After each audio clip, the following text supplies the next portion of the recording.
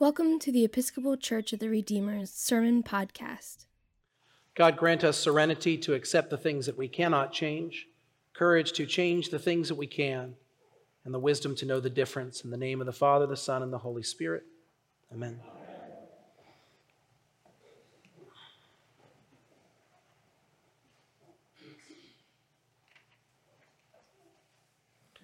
There is a well-respected marriage counselor, therapist, and writer named John Gottman, who posits that nearly 70% of all marital conflict is unresolvable. Nearly 70%, I'm saying it again for you, nearly 70% of all marital conflict is unresolvable, he says. He does not say that this means that 70% of the time we should be fighting, or that 70% of the time you're supposed to hate the person you're with, or that 70% of marriages should fall apart. He's explaining to us that there are certain things we cannot fix. And especially there are things that we cannot fix about one another. Now, I would say, one, that this idea of unresolvable conflict on such a high level is not exclusive to marriages. I would say that this is actually true about, well, I'll speak for myself and you can decide for yourself. You can do your own little count. I'd say that this is true for most of the relationships that I've ever been in, friendships, professional relationships, whatever the thing might be. There are places where we're just not going to resolve the issue with one another. We just like different things or see the world in a little bit of a different way. But I will be honest with you that for so much of my life, just as Phil, I have spent so much time trying to resolve every bit of conflict there is. I have tried to completely and totally and utterly solve the problem, to fix the conflict. It doesn't work. At least not yet. I'm going to keep trying. But if we're serious, if we believe this, if we take this as a possibility that nearly 70% of conflict is between people in relationship is unresolvable, it completely shifts the way we see the person with whom we are interacting. Because we can so often look at the person and think, you and I, we could be okay so long as you could just change a little bit. And then we look at the person and all of a sudden they're less a person and more a problem to be fixed, to be solved. And we do this to ourselves, of course. We do this to ourselves. If only I could fix this and this and this about myself, these things would be resolved and I would finally be okay. And I would suggest that we do this with God. I want to remind you that throughout our scriptures, the relationship between God and God's people is described often as a marriage. And if that's true, nearly 70% of the issues we have with God are unresolvable. And how might that change our relationship with God? If we weren't thinking always in terms of how the issue could be resolved, either if God would get it together and become more understandable, or we would get it together and become the right kind of people. This problem that I'm describing is at the heart of the conflict that Paul is addressing in his letter to the church to Rome. Paul is talking to this group of Christians in Rome, the early church, and he's working with a group of people that have a very particular narrative of the world.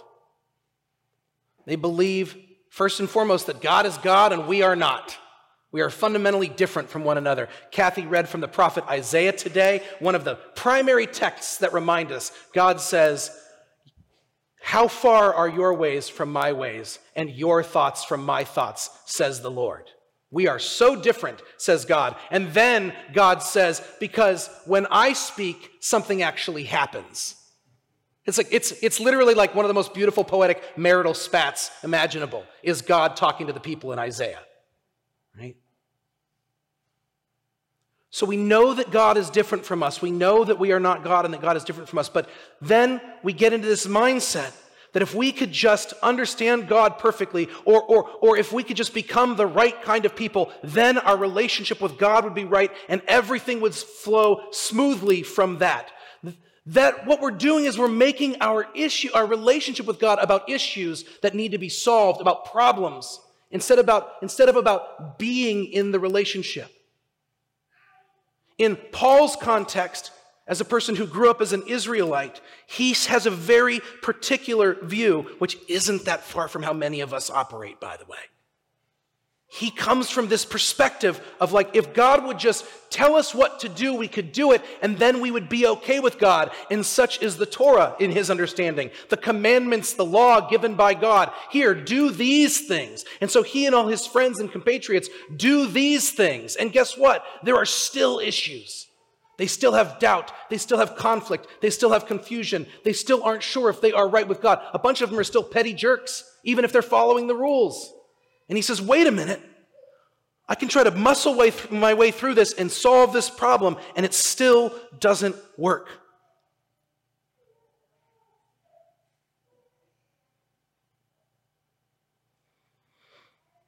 Gottman says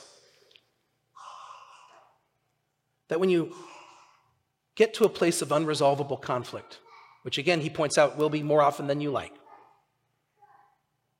you have a choice. Will you engage in conflict? And sometimes that is necessary, I do know. But with the unresolvable things, he says, will you engage in conflict knowing it's unresolvable and trying to solve the person in front of you or solve yourself? Or will you seek communication and understanding? Will you seek to nurture and heal, to love and be loved? What I want to suggest to you today that is in our relationship with God,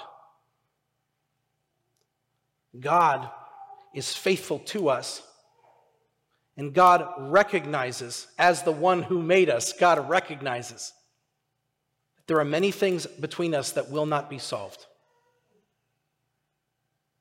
And instead of judging us for that, and instead of trying to make us feel miserable and ashamed about that, and instead of trying to fix us, God chooses to love us, to be present with us, to share life with us.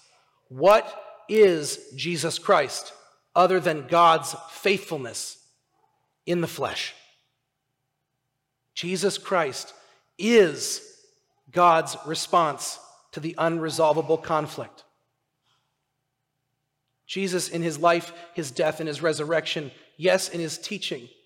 Even in his teaching, the teaching we heard today, the parable of the sower, we hear that story and we think like, oh gosh, what kind of soil am I? I hope I'm the right kind of soil, and if I'm not, maybe I'll change and be a different kind of soil. As if soil ever just changed itself and was like, I got to become better soil. The story is very clearly about the faithful God who is extravagant and with his love and throws the seed everywhere, not caring where it lands. And we'll come back out again tomorrow and do the same. We have a God who is faithful to us. We have a God who loves us as we are, and we are still trying to solve the problems that are unsolvable so that we can be loved by the one who already loves us. You are already loved beyond measure. And you're trying to figure out how to be loved. I know, because I do it too. Paul uses a language in this text that so often is twisted and manipulated about living with the mind in the flesh or a mind for the spirit. And people read this oftentimes and things like a mind in the flesh is sort of like someone who's just thinking about worldly things. And we shouldn't think about worldly things. We shouldn't be attached to our lives here in the world and all this and delicious food and wonderful people. We should be about the Spirit. We should be thinking about heaven. And when we shuffle off this mortal coil and finally become the right kind of people, dead people, the right kind of people and be exactly sinless and perfect, that's what we should be thinking about. And I want to remind you that creates boorish Christians. Like Christians who are intolerable. People who are not in love with this world and the people in it and are constantly seeking how to get past it to somewhere else. I don't want to be that, and I don't believe it is what God wants for us. Paul is talking, a mind in the flesh is a mind that thinks that we can use our body to muscle through the unresolvable conflict and make things right with God no matter what. We can't. In the text right before the one began today, right at the end of chapter 8, we start at chapter 9 today, right in the last text, and Gary talked about it a couple weeks ago, there's this moment where Paul says, man, the things I want to do, I don't do, and the things I don't want to do, I do, and I don't know what to do about it, I'm a disaster. And we go, yeah, me too. Now what, Paul? Tell us how to fix it. And instead of telling us how to fix it, Paul just says, but thanks be to God through Jesus Christ. What? What a cop-out. Tell me how to fix it. Paul's not trying to get us to be fixed. And he's trying to get us out of the mentality that we are fixable. Or that Jesus came here to fix us, to solve us. There is a difference between being solved and being saved. There is a difference between being fixed and being loved. God loves you. God lives for you, dies and lives again for you. God saves us as we are, not fixes us so we can be savable. And those are different things. Now, many of us in this room have been quite successful at solving problems. And I want to say there's a place for it. It's not bad. Well, Phil told me today that problem solving is bad. No, we got to solve problems. I get that. There's a bunch of things we got to work on. I understand that. Us being ourselves is not a problem to be solved, though. And there are things that we cannot muscle our way through. We cannot use our bodies and our minds so strongly and so perfectly that finally we will be acceptable to God. Because we are already acceptable to God, the God who loves us and is faithful to us. Thanks be to God in Jesus Christ. To have a mind set in the flesh is a mind set in the belief that you can use your body to make yourself perfect. And Paul says that leads to death. Death. When you try to make yourself perfect in relationship with others, when you try to make yourself perfect in relationship to God, when you think you've just got to keep working or else you cannot love and be loved, you are killing yourself, my friends.